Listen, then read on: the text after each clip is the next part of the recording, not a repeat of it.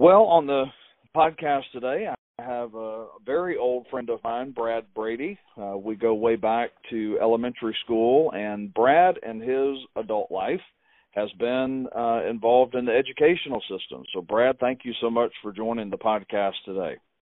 Not a problem. I take small exception to that word old, though. Well, I don't think we're that old just yet. Well, we definitely are into middle age, so. Yeah, I mean, my kids will tell you that I'm old, of course, but. Oh, yeah, that goes with the territory. But listen, as an educator and doing an interview with someone who's been involved in education, tell me a little bit about the impact that you've seen that teachers can have and that teachers should have in the lives of students. Give me some encouragement for people that think our educational system is awful, terrible. Tell me the kind of impact that you as a teacher have seen in the lives of students. Well, I've got a kind of a different perspective than probably most educators in that, I've taught elementary, middle, and high school. I've taught at charter schools, private schools, and public schools.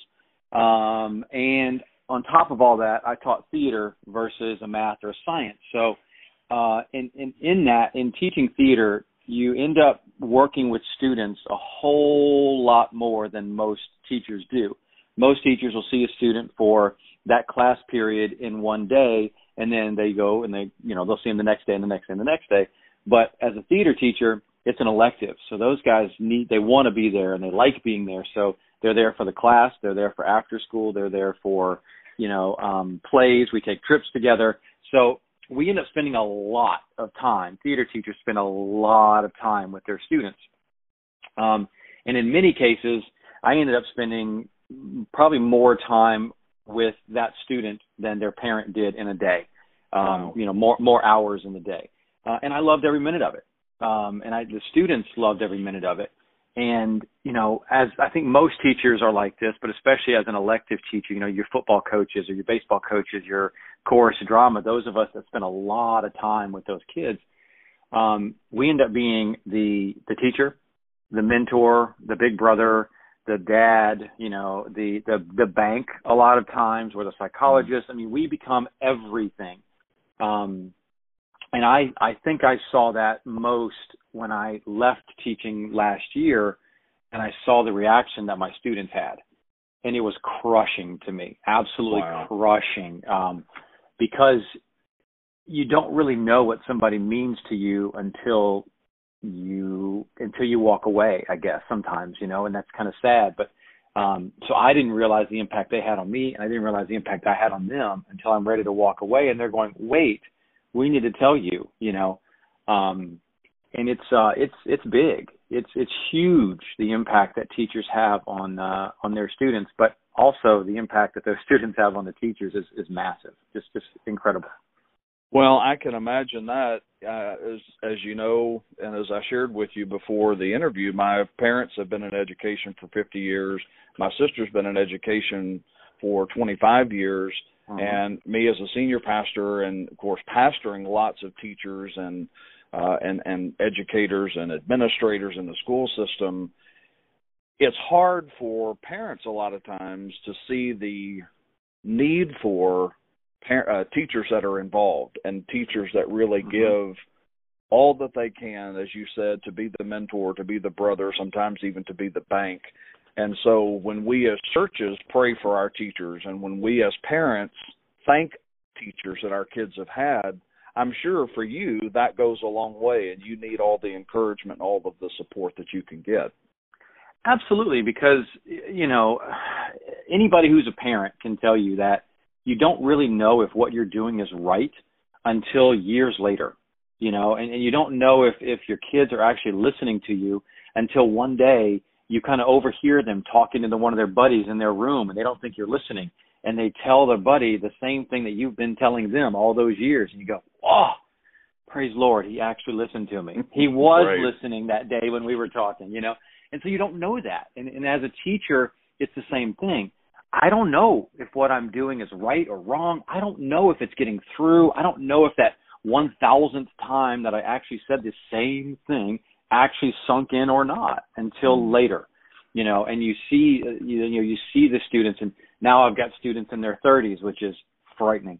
But you kind of see that, and you watch them as they grow and as they're raising their children, and as you have conversations with them, because I try to go out to dinner or lunch or something with my former students just to catch up, and you just kind of sit there and you look at them as they're talking and you go, all right, I didn't do such a bad job.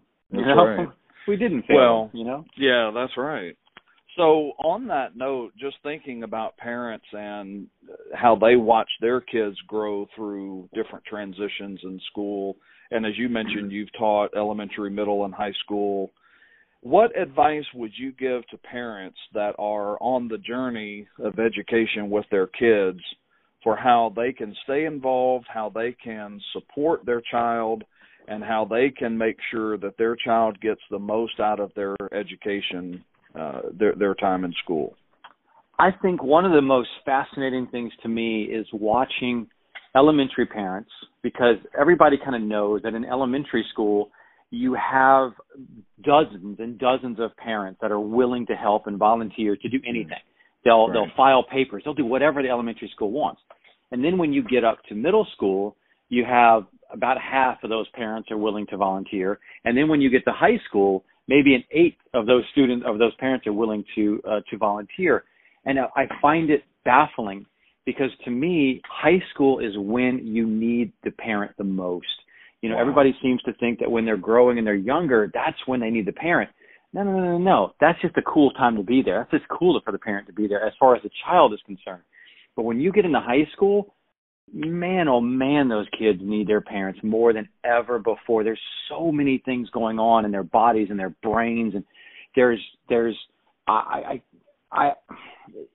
it amazing that that's the time when kids don't want their parents around? Correct, but that's exactly when the parent needs to be there. That's when the parent needs to force their way in. I mean, I have seen it too many times to count, the amount of students that walk in as a freshman and they're bubbly and they're light and they're happy and they're just loving life. And then a month later, they're dragging and their head is down and their friends have changed. Everything about them has changed, but nobody's really noticed. Mom and dad haven't noticed, but, and I had a student years ago and this exact same scenario. She was just this blonde, just bubble of life, just walking in the room. And then a few months later, everything was just dreary and just it was awful. And I said, what is going on? She said, well, my group of friends that I hung with in middle school, they decided that I wasn't cool enough and they all left me. So I went with this group over here, and this group over here that I'm hanging out with now, they skip a lot, they do some drugs, and they do things that you're really not supposed to do. And I said, well, then why are you with them? And she said, because they were the group that would accept me. Wow. But, that's when the parent needs to just be on top of it. Volunteer in the classroom, volunteer in the front office, just simply being on campus. Even if you never see your child during the day, if they know that you're on campus somewhere, somehow, if you're mentoring another student in some way, some shape or form, or like I said, filing papers in the office, you're there. It's a huge, huge difference. And it's a time of life that kids need their parents the most. But it's the time that most parents walk away and they say, well, I want to give them their independence. Well, that's great and all, but they need you so much in high school, so much. Well, the time that you have been a teacher and the impact that you've had on students, you mentioned earlier that the students have an impact on you too. Mm-hmm. And I know that on Facebook the other day you uploaded a video of just your own personal the impact that a student that you just saw that had passed away, the impact that had on you. Why don't you tell me, just as we kind of wrap up the podcast, tell me a little bit about the ups and the downs of being a teacher and the impact that students have made on you, and really why that gives us hope for the future for other teachers that are maybe on the fence or maybe listening that are just starting out in teaching, and they're afraid maybe to get invested in the students. Tell me why you think that's so important and how that has impacted your teaching career. I think you have to be, I think I think to be a good teacher, you have to be willing to be vested in these students, and not just in their math grade or their test grade, but in their lives. I have had multiple times in my career where I just couldn't get through to a particular student. He was just kind of being a pain or just wasn't really doing what I asked him to do. And so I kind of went the extra step, and I kind of went around things, and I said, all right, what does this kid do outside of this school? And this one kid in particular, I remember I found out he was a big soccer player. I didn't know that. I had no idea. So the next day in class, I said, how was the soccer game the other day? And he looked at me and was like, what just happened? How did you know that? And and he didn't say it, but he looked at me with that look. And I said, yeah, I pay attention. I know what's going on. And so immediately we had a connection, and immediately he was better for me. He started doing what I asked him to do because I took an interest in him, not his grade, not his, what was happening, in that particular school right that moment, but in him as a person. Right. And I think that is what teachers absolutely must be willing to do. Because that's when you can get through to your students. And that is when the students will start to trust you and to start giving back to you. And then they just kind of become putty in your hand, and whatever you want, you can get, And I think, students, I always feel like I've learned more from my students than they've ever learned from me. Wow. It has taught me humility. It has taught me patience, because you can't be a teacher and not have at least some patience. No kidding. I mean, I got into it and probably didn't have enough patience, but over the years, they just teach you. They just kind of go, hey, you might want to slow down a bit. Just trust me, I got it. So it has taught me to be a better parent.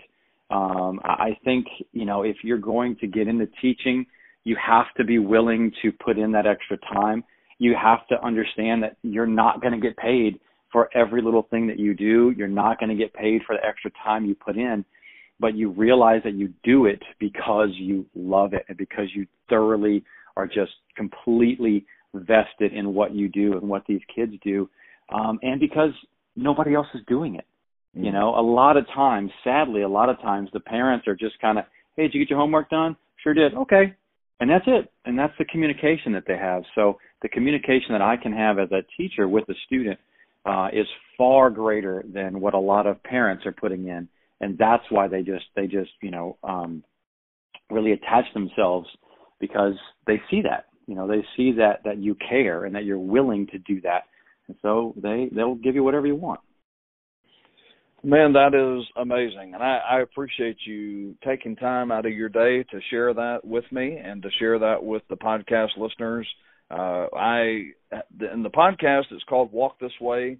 And I always try to encourage those listeners in some practical way to see the world a little different, to see it through the lens of Scripture, to see it through how God has designed us to be. And as a teacher, obviously God has gifted you in how you invest in students and how you impact families and how you impact lives for many, many years to come. So, Brad, I appreciate you taking time to share that, and I appreciate the impact that you've made, and I'm sure will continue to make throughout the rest of your life. So, man, thank you so much for joining me on the podcast.